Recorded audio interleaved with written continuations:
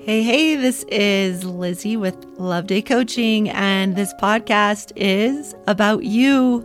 Yes, it's about you. Every week, there's a brief message with a series of questions to help you hear yourself. We spend so much time listening to what others say or watching what other people do. This space is a few minutes for you to step outside of what other people say and do, figure out what you need to say or do to flourish and thrive. This, my friends, is about you.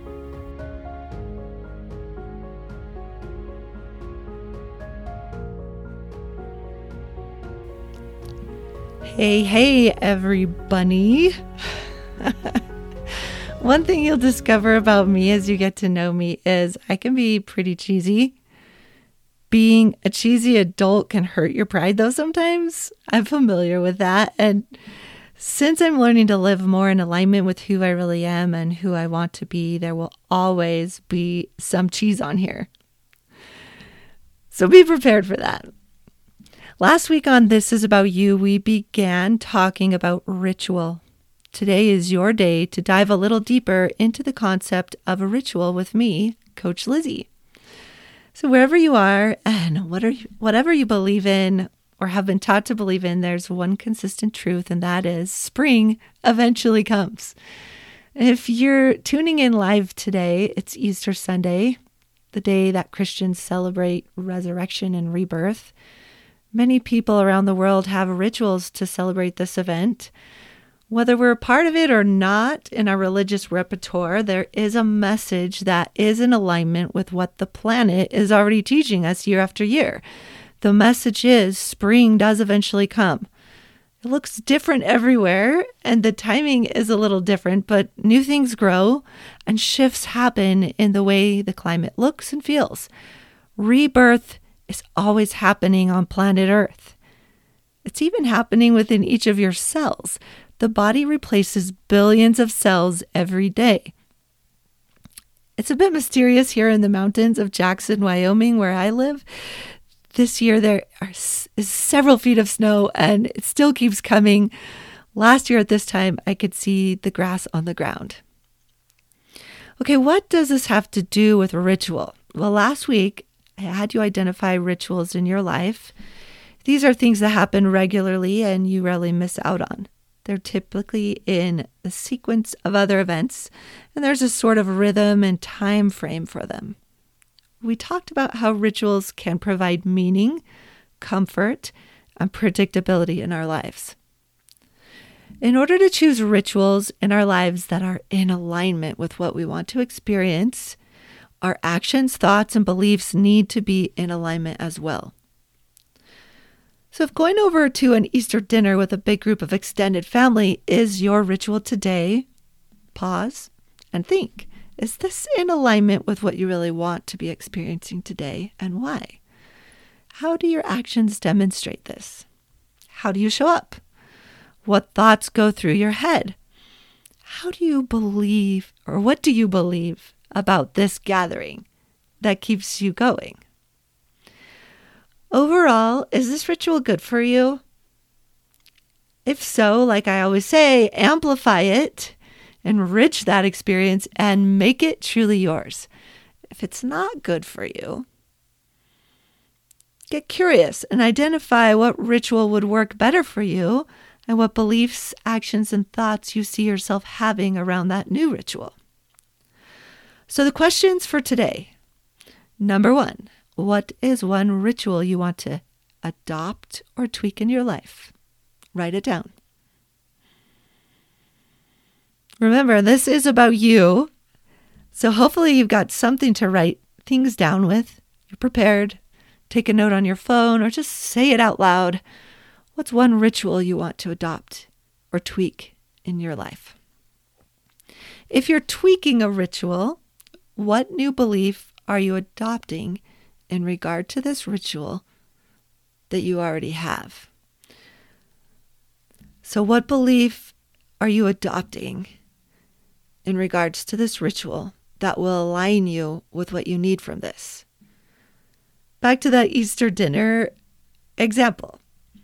So if Easter dinner is something that you've decided it's good for you, but needs some tweaking, nurture the belief first that it's good for you by stating what it is you need from this. Why is this good for you? Identify what that is. What is good for you about this? Why do you do this? What thoughts will you attach in order to nurture this ritual? So first you identify your belief about why it's good for you, what you need from it. Then what thoughts will you attach in order to nurture this ritual? Some thoughts with the Easter dinner example could be thinking things like, I love my family, or I love this food. I love and appreciate the effort that's been made to pass down this tradition. That's how to get thoughts in alignment. Instead of focusing on critical thoughts about the situation, focus on what you love about it. Next thing is, what actions will you take to amplify and enhance this experience? So with the Easter dinner example, show up with flowers or give people high fives. What will you do to enhance the experience you're trying to tweak in your life? What will people see you doing differently? Take the action and make it a little smaller.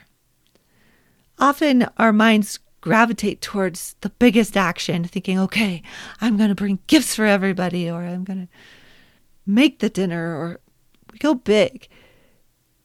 Instead, dial it back and think about how to make that smaller, that action smaller. What's the smallest action you can take to ritualize this for you and amplify it? So hopefully if you're tweaking a ritual in your life already, you have some ideas about how you can begin to align your beliefs, thoughts, and actions to enhance this and amplify it more in your life. Make it yours. Next thing is, if you're adopting a new ritual, ask yourself, what do I want to be experiencing that I'm not? It's a question I always ask people, what do you want to be experiencing that you're not? Same thing goes with this type of question, though, is that we tend to go big and we come up with big answers of what we want to be experiencing. Sometimes that turns into a big list. Break the experience down to the heart of it. Coaching with Lizzie Loveday is about getting to the heart of it. So if you want to experience consistent exercise, for example, maybe that's your new ritual. Break it down to the heart, which is you want to move your body. What is one simple way to move every day for you? Take the stairs, park farther away, walk to work, get up every hour to do push-ups or funky dance moves. Make this yours. And maybe exercise is the heart of it is something else for you. That's why you are making this personal. Write this down for you around what ritual you want to adopt. Get to the heart of it. What do you want to really be experiencing, and break it down into something simple, something you can simply do today. We often pick new rituals that end up feeling complicated. And when things are complicated, it's easier to forget the whole reason we're even doing them in the first place. This leaves us disillusioned and dissatisfied. The beginning of a revolution or transformation begins with small whispers and conversations that are consistent and get passed on long enough until they become big and loud and revolutionary. Break your new ritual down into a small whisper. Maybe it just starts with a thought or a belief you consistently nurture. Just as spring eventually does come, there is another truth. Your daily walk is a big, long ritual of sorts. As your coach, I want to encourage you to think about what that big ritual is and begin your own self-revolution and rebirth today. Identify the aspects of your life that are good for you and amplify them.